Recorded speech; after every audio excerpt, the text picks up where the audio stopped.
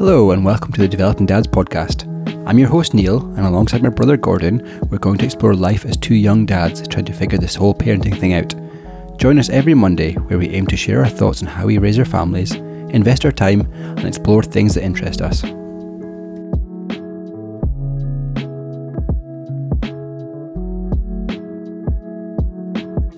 Welcome to the Developing Dads podcast, episode number 83. You'd think after 83 episodes, Gordon would manage to hit the record button or put a memory card in.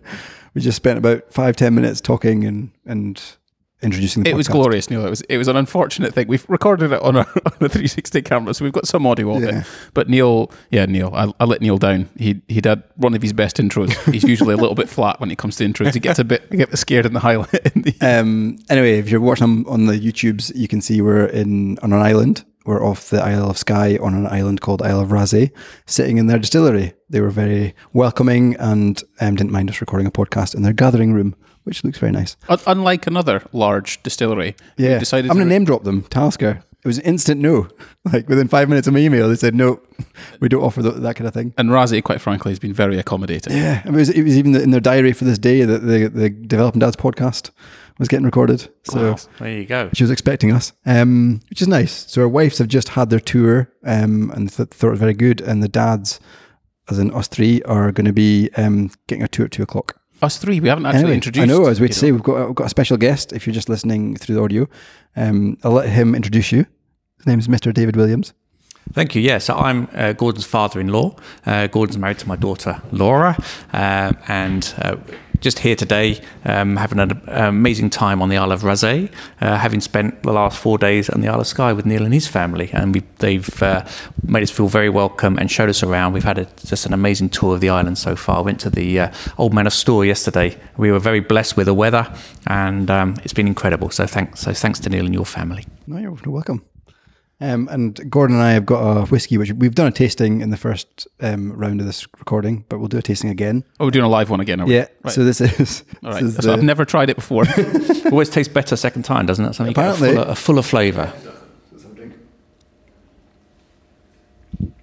Also, the funny thing I just want to add before we pass on our thoughts on the notes of this one is that because our wives went off to do a distillery tour, we've actually taken the bottles that they were given as part of their tour to try it, rather than being, anything but Scottish and actually going to the bar and buying a drink. But it's actually better than Talisker. Not just because they let us do a podcast. It actually tastes. It's very sweet. It's quite sweet. It's like the Speyside. Remember, I was talking about Colonial, the 18 year. It's a bit like that. It's with a bit of smokiness, a little bit of smokiness on the end. Anyway, I'll stop. Neil's in charge of the. Yeah, it's one of my favourites. We've been here. We haven't done the tour because you need to book a few months in advance to get a space in the tour. But I've been here a few times, bought a few bottles of whiskey, and yeah, it's one of my favourites. Nice. So let's start with the podcast like we always do. Second time round, we're going to ask how each other are, because men don't do that enough. Anyway, Mr. Williams, how are you doing? How's your week been? Well, as I said, so far so good. It's been amazing, really. Been on holiday for the last five or so days, and up in the Isle of Skye. Had an amazing time. Journey up from London was good fun as well. We stopped at Glasgow for lunch, and then... Did you find Buckfast on draft anywhere? Find what on draft? Buckfast? Not yet, no. We had a glass of Tennent's, which I was roundly castigated by an old Scottish friend of mine for drinking Tennent's, but it's a bit of a Scottish institution, right? So, I love a pint of Tennent's. I thought first pint in Scotland's got to be a pint of Tennent's.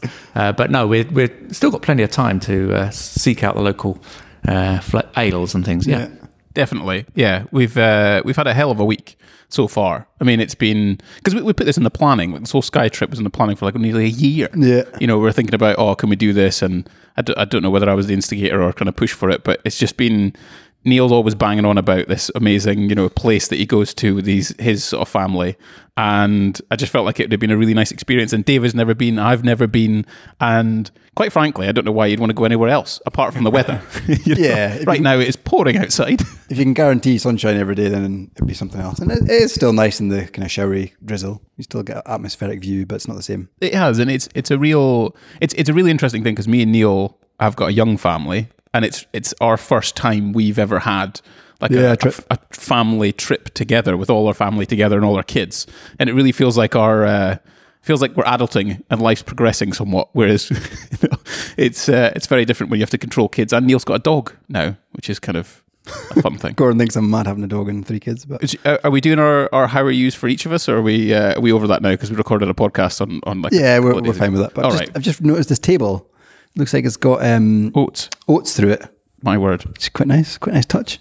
Yeah, excellent. Okay, great. Anyway, on to the pod. So I don't know what the topic this is. I know what we're doing, but what's the headline? What's the topic? Well, the headline is really to interview David, to ask him questions about what dad life was in sort of 1991 when you had your daughter Laura, who's my now wife, compared it to 2023 where you've got a granddaughter now, and then just generally like your experience of a dad and how you've gone through it and what you feel about it, and even comparing like the things that maybe Neil are going through now or what you went through, and even because you've been part of the diplomatic service for the best part of 35 years. Yep. Yeah. So that comes with its own sort of things that are very different to what me and Neil have experienced. So yeah, I'm really keen to explore them.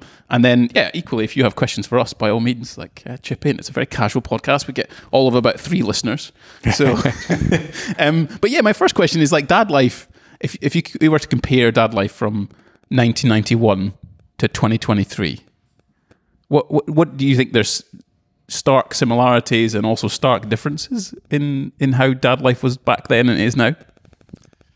Well, I guess parenthood for me, first time around. So I've got 2 kids. Laura, the oldest, born in 91, as you say, and then our son Jack was born in 95. Sounds a long time ago, but the basics haven't changed, right? And I guess what was different was that because, as you say, I'm in the diplomatic service. When Laura was only 3 weeks old, we took her to India. So she had an upbringing for the first 2 years of her life outside of the UK. And I guess immediate difference is the distance from family. So that kind of support network. Now, I'm really lucky in that my wife, Denise, she a nursery nurse by training, very comfortable around kids. And so I think if we'd both been completely new to babies, to parenthood, it would have been much harder in that kind of alien environment without family close by. But actually, it was wonderful in a sense of the climate, the opportunity to travel and explore, for things that you took for granted here, like disposable nappies, were much more difficult to get back in the 90s in India, and so we had to make do with terry nappies and all the paraphernalia that goes with that. And I just remember the bag when we went out anywhere was just so heavy, and the amount of stuff we used to have to carry. It was amazing when she all of a sudden got out of nappies, and everything seemed so much lighter. But no, I mean it was a bit different in the sense of we had that sort of mobility and movement and family not so close by. But apart from that, I would say and the technology, the internet, it wasn't around. I guess that was part of what I was going to touch on. I guess one of the biggest, the feelings of being a dad or becoming a dad are probably pretty much transcend across the ages to some extent. But technology is definitely something that's sped up. We've got these baby monitors now. We've got these sterilizing kits and, white noise. I don't know if white noise was a thing back then. I don't know. No. We used to have to use a Milton liquid to sterilize bottles and all that. I think we still use it today, don't we? But we used to do our vegetables in it as well. And, everything used to just go in. You had to be obviously very careful with hygiene, somewhere like India. But no, I mean, we didn't have to have all the layers of clothes. And that was the beauty that Laura was able to kind of potty train just in a warm climate and run around really quite happily without a nappy on. And I always remember one of her favourite things was to have a bath in a bucket. It was just easier just to fill a bucket of water up with, and she'd plop up and down in it. And that was one of her favourite things as a baby. What was the kind of health service like out there? Because obviously we can just phone, is it 101, 111 or something for non-emergency stuff, and then obviously 999 for emergency stuff. Yeah, having a kid, you seem to call it more than or too much sometimes? Well, India, obviously, certainly Bombay, massive city. The health facilities are fantastic. We were very fortunate. We got to benefit the sort of private health service and some amazing doctors and nurseries, gynecologists over there. So yeah, no problems at all. And in fact, the person that Denise was seeing was called Soonawalla. And I always remember that when we went to Dr. Soonawalla, and when we went to back to the UK, actually, for Denise to give birth to Laura, they saw the name Soonawalla as Denise's gynecologist and said, was that anything to do with Soonawalla forceps? Apparently there's something called the Soonawalla forceps, right? Can you believe this? And anyway, we went back after the birth, and she saw him again as follow-up, and he said, yeah, I invented them. It's like this guy invented. So the person with Denise's gynecologist was so well known across the world. In the UK, they recognise his name for having, obviously made this contribution to childbirth. So yeah, you get some. Yeah. So it was a fabulous environment to bring up a baby. Yeah. What was obviously we've kind of fast forwarded somewhat through to, in India, you've got a few-week-old daughter. That was her first flight, wasn't it? To 3 weeks old she was. 3 weeks old to India. If we rewind just a touch, what was it like leading up to, you'd find out you were pregnant? What was it kind of being in diplomatic service? You'd been to Switzerland and then assume come back to the UK, and then you knew you were going to a posting in India. What was that feeling like? Between finding out you're getting pregnant, but also the travel that you're fundamentally going to have to do and figure out and work out. What was that like during that period? Yeah, well, so Denise came back in the June, and Laura was born in September. So she had 3 months in the UK. Well, I didn't see her. That was the thing, and we didn't have FaceTime or anything like that. There was no video, so of course I'd speak to her occasionally on the phone. But we had no mobile phones; it was just landlines. So I used to phone kind of once a week and get on this crackly line. Wow. I didn't have much contact with Denise, obviously, to support her in that 3 months. But she was staying with my mum and dad, so obviously she had some support. And I booked my leave sort of 7 weeks either side of the due date. And Laura was pretty much born on time. So I had the last 3 weeks or so with Denise before she gave birth, and then 3 weeks after. So obviously I wasn't much help, frankly, in the run-up to the birth. But my mum and dad were great. And but I made it back. It worked out well, and I was back there for the birth, yeah. How did you feel in that moment? Because it partly... I felt especially was like, I can be there and be supportive for Laura, and I can, rub her back when she's got a sore back and, sore ankles or whatever else. But, how did you feel, obviously being such a distance away? Was there... Yeah, it was really hard, especially the first child. You've got all these thoughts about what it's going to be like. But I really felt that absence and not being able to be there. But then obviously I got back 3 weeks before, and was there for the key moments. But again, I think it helped that Denise knew what to expect. Although she hadn't been pregnant, she'd been involved with preschool kids for, and I think she seemed to just take it all in her stride. You'd have to ask her, call her on the show and invite what it was like without me. Yeah. Did the what was birth like in the? I know this is kind of a silly question to ask, and maybe it's not, but this was 32 years ago, right? When you had had Laura. Technology is sped up. Male involvement in the whole processes, I think, is sped up to some degree. What was the birth? What was your birth story like? Were you very much in the room? I remember there was one story that you've always told is when Laura was born, you came out of the room and you picked up Nana and you threw her around in so much joy. So, that was in some sort of a synopsis. What was your birth story like? Was it? Laura was born in Banbury at the Horton Hospital, and we'd been and checked out the maternity suite before, as you do. So we had a bit of a false alarm. Is it Braxton Hicks or something they call it beforehand? And we went to the hospital, and Laura didn't come, so we went back. And I remember the midwife saying, "Look, just go for a really hearty walk over the countryside." So we did that, and Denise was jumping up and down a bit to try and force some labour on. And sort of 2 days later, we went back,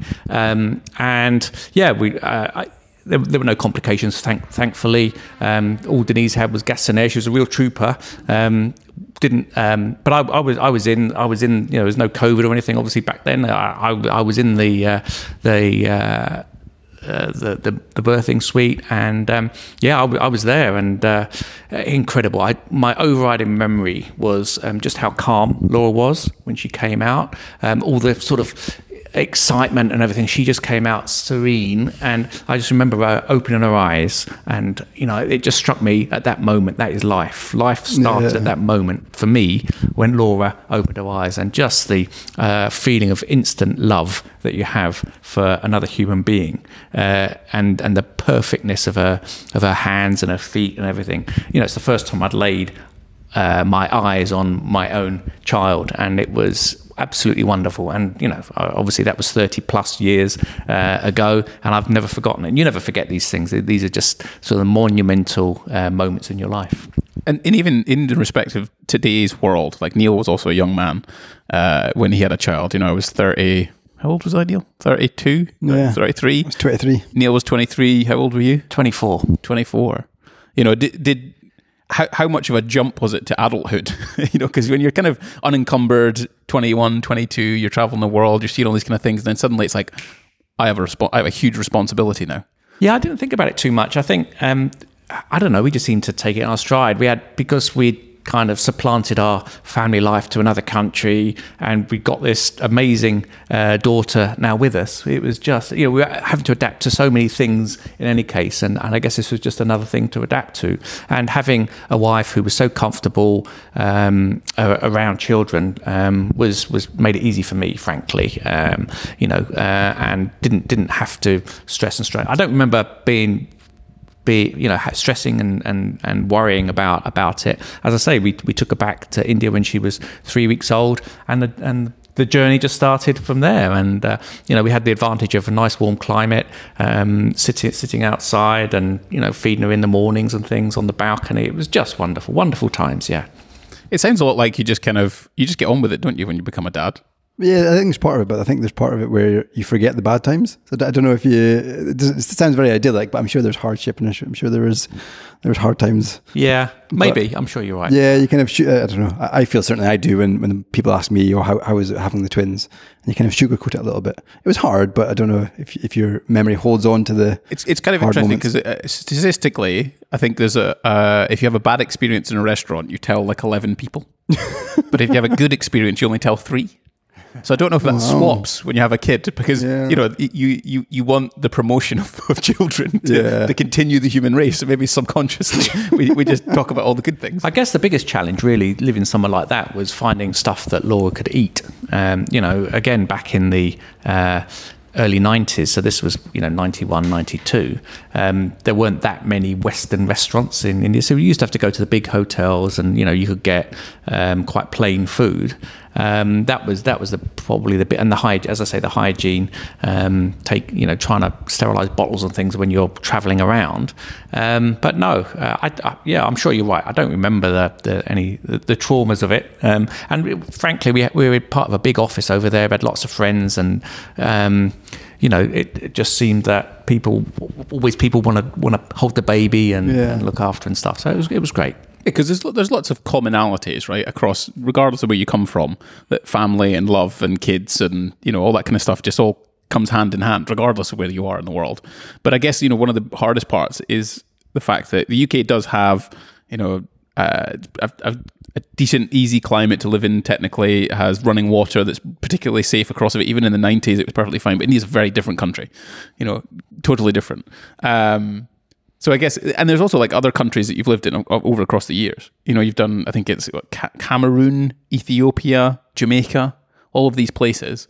And do you think it was just a case of like just getting on with it, and you do your thing, and you just operate as you were? Exactly. So then Jack came along in 95. We were back home.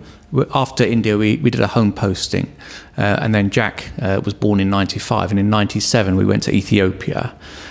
So first African posting. And again, I think it helped with being somewhere like India before. So a lot of the experience of traveling and living abroad we were used to, but you just had to take a hell of a lot of stuff, clothes in different sizes, because you can't buy it there, right? So the preparation before you go, and you know what my wife's like, Denise, she's for lists and things and planning. So yeah, we had a lot of notice, and we went pretty well prepared. But then we lived in a really nice accommodation in Ethiopia. It's in the highland. Addis Ababa is in the highlands of Ethiopia. The climate is amazing. It's over 2,000 meters. Wow. And people, when they think of Ethiopia, they think of a lot of poverty and hot country. But at 2,400 meters, the air is very refined and rarefied. And but it's very green and cold at night, and sort of mid-20s during the day, so it's glorious for 8 or 9 months of the year. It's just beautiful weather. And yeah, I'm sure you're right, Neil. I'm thinking of all the positives. It's hard to think of too many negatives there. But it was just a good environment to bring kids up. Plenty of space for them to run around and enjoy themselves. And Laura, at one point I remember, confronting a baboon on the compound that we lived in, and sort of it chasing her, being a bit scared of it. But no, it was a great experience. Did you ever feel there was some kind of, I don't know, danger? Like, we take our kids to different places and you think, what's the dangers, what they're going to get into? And I mean, you know what they are because you kind of live in the UK and you probably experienced them, but you don't technically get baboons running around wild. Well, and like, I don't know, armed people, or like knife crack, like just all a bit different. No, and I think because you're in a foreign country, you're a lot more careful, and you think a lot more about your personal security when you're going out and about. Yeah. So maybe you put yourself less at risk when you're abroad, true, perhaps. Yeah. But no, there's always the unexpected. Let me tell you one story about the time that we went to a place in Harar where there was a guy who was famous for feeding hyenas at night. And so you drive along, the guy would sit there with a big bucket of meat. I'm sure his brother or somebody owned a butcher's shop, and he had a big bucket of meat and a stick, and he'd sit there and you park your cars around in a sort of semicircle and put your headlights on because it's dark, pitch black. And then all of a sudden he sits there and, out of the woods come these eyes, and then, great, huge hyenas. And you sit there and watch him feed them. And then, of course, he invites anybody who wants to go up. And I can't believe I did this, but Laura was really keen to go and feed a hyena. So we actually let her. What was going through my head? I wouldn't, thinking about safety now, I would never do it. So she would have been around about 7, I suppose. Anyway, she sat there, and we have got pictures of Laura holding a piece of meat and a great big hyena that's bigger than she is, taking the meat off the stick. I wouldn't do it now. I mean, it just, but you just go with things.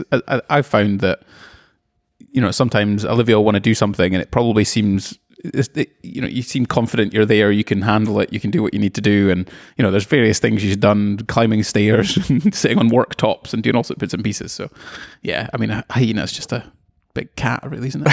It's a dog. Well, it's not even related to the dog. It looks like a dog, but it's... You did mention, so I've only got one little one. And she fills the room, certainly, which is there. And Neil's got 2 kids now, and he's moved on to that stage. 3 kids. Three kids, 2 separate occasions of having kids, I guess. And you mentioned Jack. Like, Jack joined the world in 1995. Yeah. What you'd experienced it once. What was the run up to experiencing it the second time? Did you feel more confident being a dad? Did you understand what the process was going to be like? Was there anything different about that experience? No, as I recall, it was a bit easier second time round, and not least because I was there much more. But actually, Jack, when he was born, had a lot more issues than Laura, in that we didn't know at first, but he was lactose intolerant, and so he had, it was quite uncomfortable for a good few weeks after he was born. But the run up to the birth, because we were, by that time, we'd come home from India and settled in the UK for a couple of years, and as I say, had that sort of family support around. It seemed a bit more orderly, shall we say. Fair. Do you find all 3 of us have had daughters first? Oh, yeah.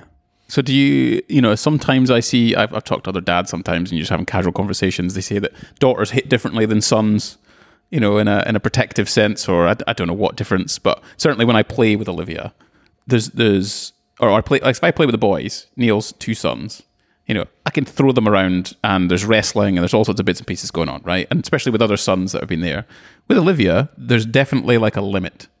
Like definitely a limit of how far you can take the physical element of like play with her. So did you find that there was any difference between having a daughter and a son in terms of the way you felt? Not that you don't love your kids any differently, but just perhaps the way you felt, the way that you approached it, the things that you considered. Was there anything in that?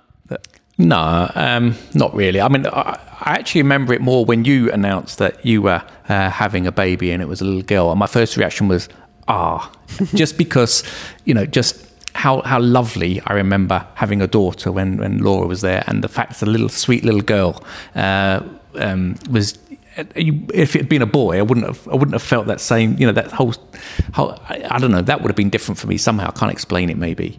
But no, I think the other thing was because we already had a girl, the idea that it was going to be a boy just seemed perfect, really. And okay, obviously. Other families are all girls, are all boys. That you love them just as much, but I think it was just extra special because we'd had a girl and then we were having a boy. Nice. Yeah. Did you feel any different, Neil? When because did you find out that you were having boys, or did you wait for the surprise? Because you'd already had a surprise when they were told they were twins. Yeah. So no, we found out the 12-week scan that they were going to be boys, and I don't know. Like I think it definitely hit different when we had it in a podcast before, but. I'm trying to thought the camera was beeping.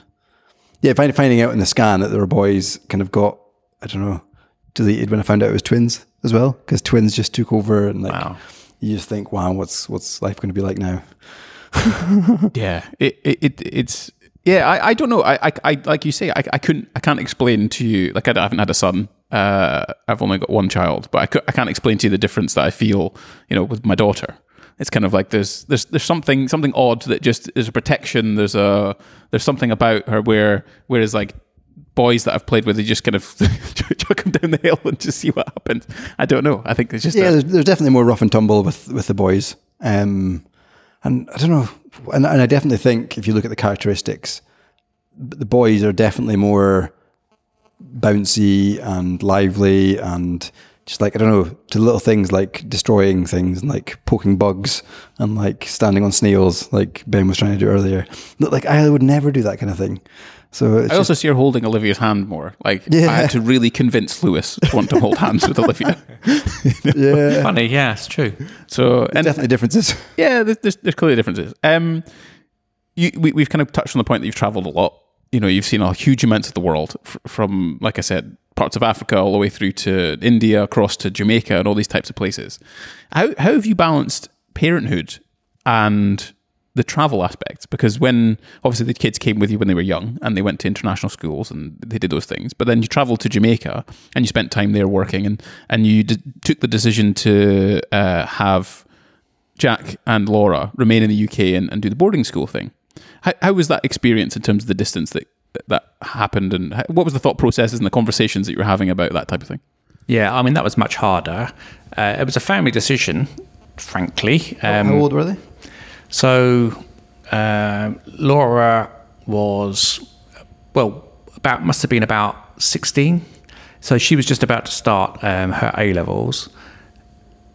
No, she was just about to start her A-levels, whereas Jack was 4 years younger. So in the first year probably of secondary school, by the time we went abroad, and they'd been at that school for 3 or 4 years already. So when we came back from Cameroon, they went into that school. So I think that helped a lot, that they'd been at the school, they knew the teachers, they had friends at the school. But it was a really tough decision because, I remember especially at that time, Jack was about 12 or 13 as we were going, and we were really close, and it was really quite hard just kind of handing over my son into the care of a school, and as much as obviously you were really pleased to have the opportunity to put them into an education environment like that. that was the hardest thing. Laura was much older and ready, I think, and really good friends. But Jack was still a bit young, and frankly, it was really painful, really hard, especially the first few months that we were in. As nice as Jamaica was in terms of a place to live, we just longed for the holidays when they'd come out at half term and then in the summer holidays to spend a bit of time together. And we always look forward, obviously, to them landing, but then the holiday seemed to go so fast, and we're putting them on a plane back to the UK, and that was, we were pretty miserable, frankly, on that drive back from the airport, having dropped them off. So it was tough, but I know they had the best of both worlds, because they had the coolest holidays in school. It was half term, and the kids, where are you going for holiday? Oh, I'm going down to the English coast, and these guys were going to Jamaica. It's like they were coolest kids in school. But no, it was tough. Did it make you cherish the moments more? Absolutely. Because, sometimes like I get my Mondays with Olivia, and I really devote that time. But then you get tired, right? You're a human being just like everybody else. So sometimes you just put Peppa Pig on, or Peter Rabbit, or whatever she fancies doing. So I imagine during those sort of summer holiday times, and when they did come out, it was a super focused affair, and it was very kind of like Well, we spoil them rotten. Obviously we go to some really nice hotels, and I remember we did a trip from Jamaica to Florida, so we went to Orlando and did all the Disney and the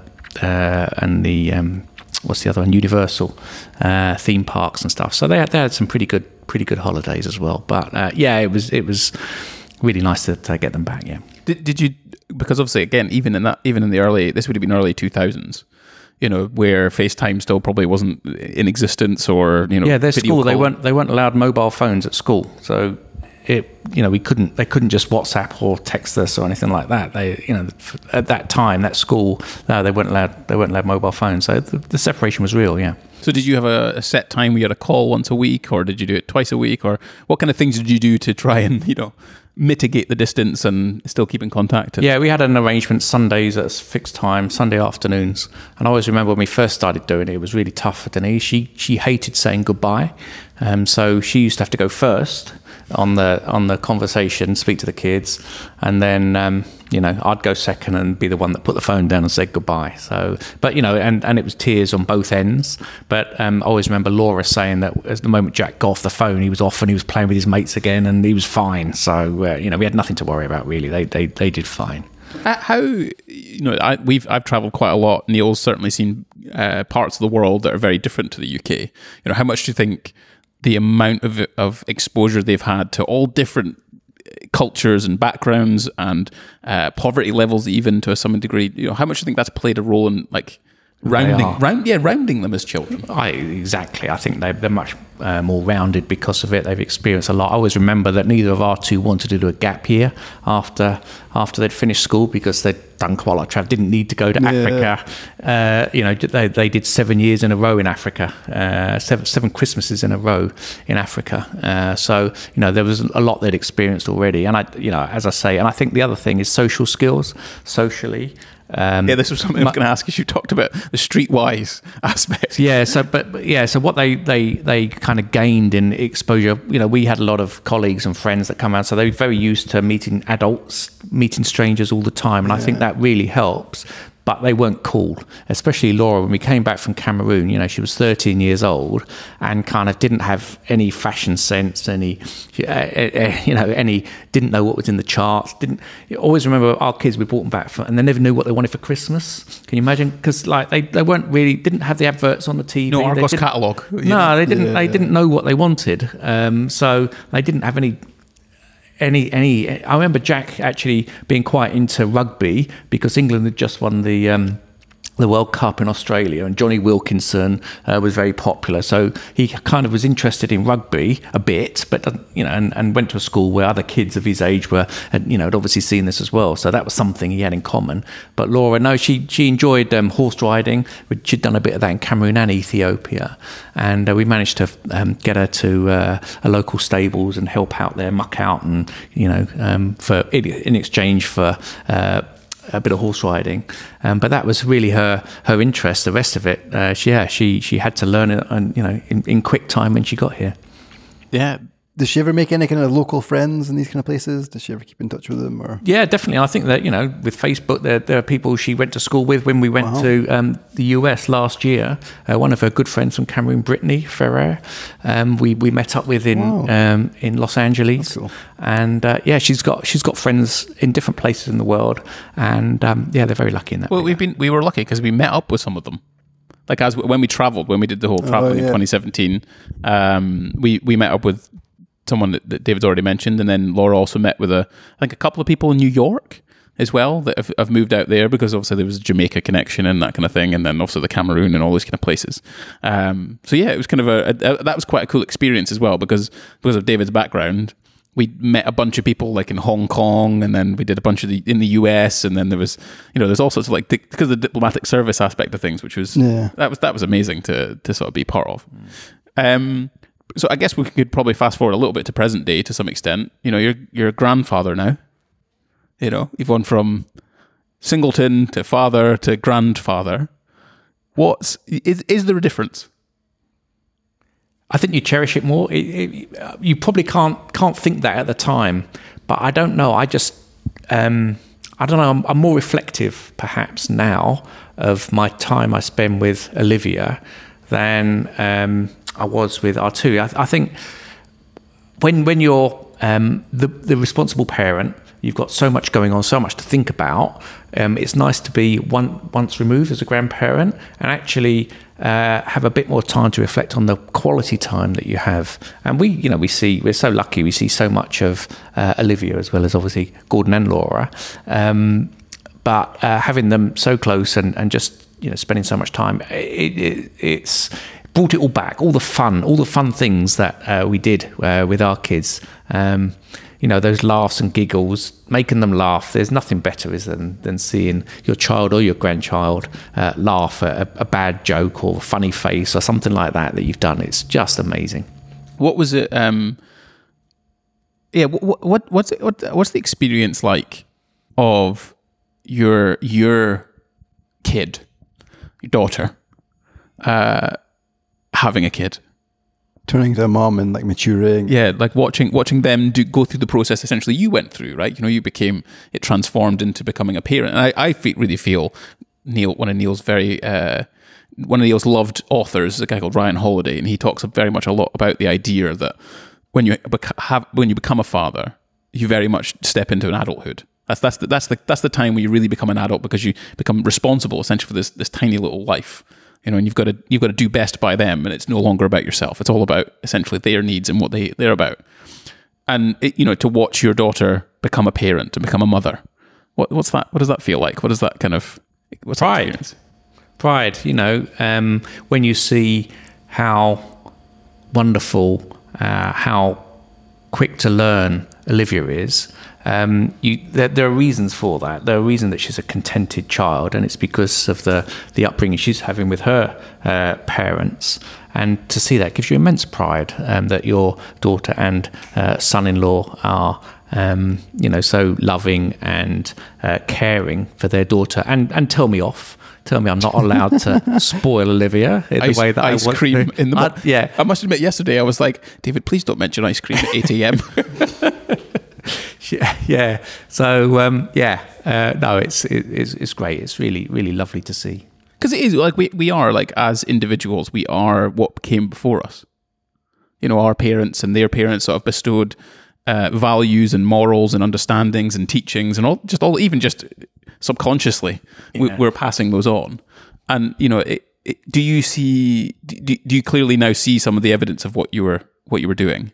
Or how you were behaving that's now kind of passed on to your daughter, who now acts in a certain way to her daughter? No, because I think Laura and you've got your own personalities, your own values. Where they coincide, that's natural, I suppose. But there are differences too, and I wouldn't for a moment try to project anything that we did or. But I don't think there's any secrets that we've got that we're not telling anybody, or any advice in the same way. I don't feel you need it. It's you both know what you're doing. You're doing a fantastic job. So yeah, I'm glad it looks like I know what I'm doing. Because you just kind of wing it, don't you? Really, as a parent, you just kind of figuring You it out. learn as you go, don't you? You do, But you learn from the reaction of the child, and you can tell what to change by the reaction of Olivia. That's the thing, first and foremost, right? Yeah, absolutely. There was actually, I was quite curious about. We met, I think, around about this time of year. When we first ever met, we went to that. What was it called? Kensington Roof Gardens. I don't know why I took you somewhere really fancy. It's not absolutely necessary. It is for Gordon. But to put it into context, I met David. We decided that we were like, oh, let's meet parents. Let's do that thing. And I was very certain that I was like, I knew I wanted to marry Laura already. You kept that quiet, though. I did keep it quiet because it's important. But I was like, I've got to make a good impression. Like I've got to go to a nice place, have a nice meal, where you put a pair of shoes on and you at least present yourself as an upstanding citizen. That was my attempt. What were your first thoughts when Laura said, "Oh, we're going to go and meet my boyfriend, Gordon"? Yeah, so at that stage you were a boyfriend, and obviously I didn't know what was going through your head at that time. And I remember the view was, the weather was very similar to today. Yes. The view not quite as spectacular, but for central London it was pretty good actually. We're up, as you say, up in that roof garden. I remember they had flamingos in the garden. Yeah, but we couldn't go outside really because it was kind of quite wet, wasn't it? Still, so. But it was lovely lunch, and you were very, very polite, very welcoming. It's nice to see you. And I just remember, from our conversation, we talked a bit about your business. I was checking you out as well, obviously, about your business, and just remembering that you. I came away thinking you got a good business head on you, and you knew you kind of were quite focused on where you wanted to take your business.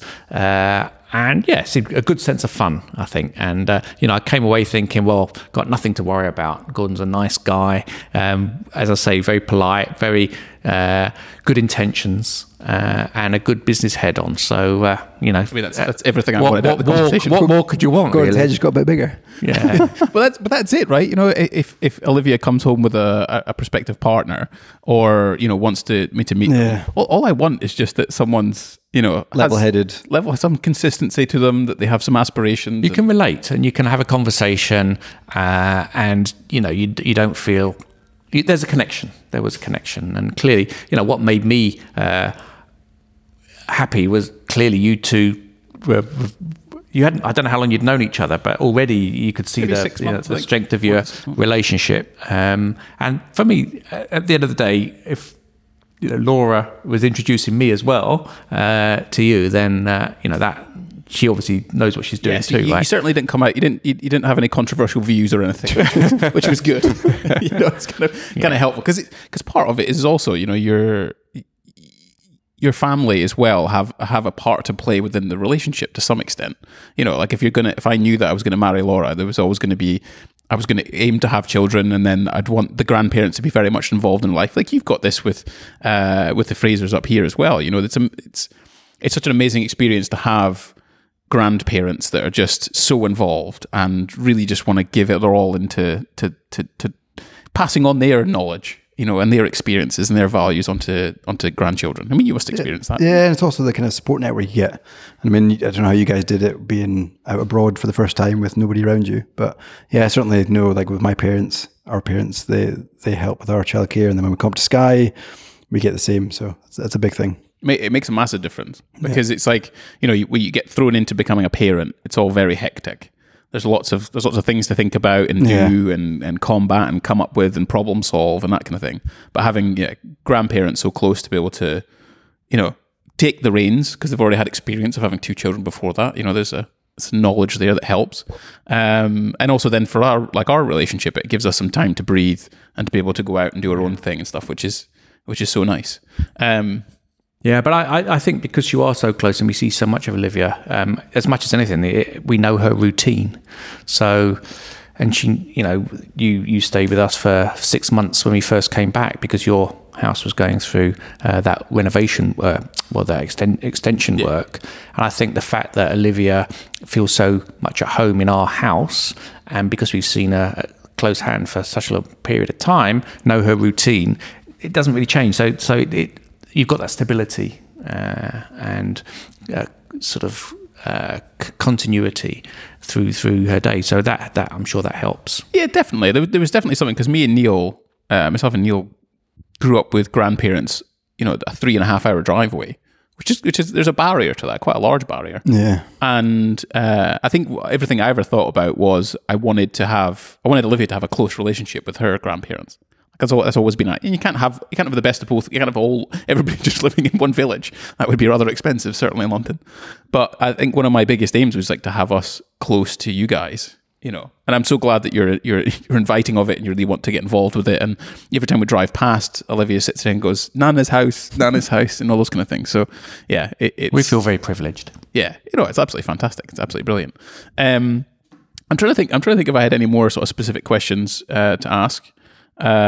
We've gone through the grandfather thing. We talked about all of your traveling and all those kind of bits and pieces. To be a little bit about your birth story, which was fantastic, because one of the things is, of course, it's a massive and monumental thing to happen for a woman to have a baby, but it's also for a man, not necessarily physically, but certainly emotionally and practically. I guess one of the questions would be, what now you're in your 50s, and the postings, certainly from a diplomatic service perspective, are less and fewer now.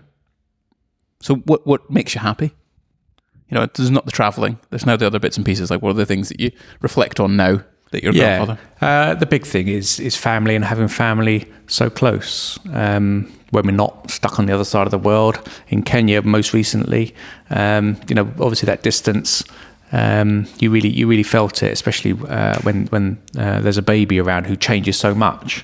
Adults are slightly different because you see them 6 months apart, and they haven't changed that much in 6 months, and you can catch up very quickly. You can, if you're apart from a baby for 6 months, I mean, that's an enormous change that you kind of don't experience. So when I'm at my happiest is when we're at home in the garden, the sun's shining, we're out in the garden and having a barbecue or whatever, but everybody around, my mum and dad are around too. That's when life's at its best for me. Nice. It's pretty mad how that's it's such a simple thing, isn't it? And if when you think about it, it's just there's no materialistic items attached to it. There's no huge fanfares or glamour. It's just everyone in the garden, just the family running around. I mean, Olivia running around the garden doing those kind of bits and pieces, and I love it. I think it's absolutely fantastic. And Neil, you must love that experience. Yeah, I think as you get older and again going to adulthood, having kids, you soon realise that the simple things are sometimes the best. Yeah, having family around. Yeah, like we went for a walk last night, and it was Olivia, the boys, Isla, and me and Neil, and that's like to me, I think that's one of the happiest things I've done. Yeah, I mean, I'd be lying if I didn't say that travel was obviously when I was going through my 20s, 30s, 40s, travel was very much a big part of it. Wanting to see the world. We all want to do that. We all want to travel. But if you can do that with your family, as I was able to, that we were really lucky in that respect. But now our family's got much bigger and is in the UK. It makes sense for us to come back and be here. So we're as happy as we've ever been, no matter where we've been. Yeah. No, that's nice to hear. I think that's all the questions I have, Neil. You got anything you wanted to add? No, I've been chipping in. Yeah, because we do have our responsibilities. I know. I'm just thinking. Yeah, the mums have had the kids for an hour over lunch. Right. So we really need to join them. We better do so. But we can wrap up the Developing Dads podcast. Unless David, you have anything else to add to the conversation? No, looking forward to the whiskey tour. Yes. Yeah, can't wait for that. Well, yes, if you, the 3.5 listeners that have got to the end of this podcast, thanks very much for listening in. It's been a real pleasure to interview David, and this is now going to be a lasting memory across the internet. So then any grandkids in the future, great grandkids can listen to it and find out all the stories and things that we've gone. If you're listening, we will post this onto YouTube, so you can go check us out, Developing Dads. We also have an Instagram page where Neil sometimes posts reels because that's his job and that's what he's in charge of. And you can check us out in Developing Dads there and ask comments and questions and all sorts of bits and pieces. If you are listening on Spotify, Apple Podcasts, do let us have a 5-star rating. Of course, that's always quite nice. We've got 9 5-star ratings, David, on Spotify. Make it double figures, shall we? Yeah, maybe David can. If he's got a Spotify account, he can give us a wee 5-star. He can. We've got he lives in the same house as me, so we've got a Spotify family and friends. All right. Thanks very much for listening. And David, again, thank you so much for joining us. I appreciate this is the first podcast you've been on. It's been absolutely fantastic. So thanks very much. And we'll see you in your earbuds in the next one. Cheers. Cheers. Thank you.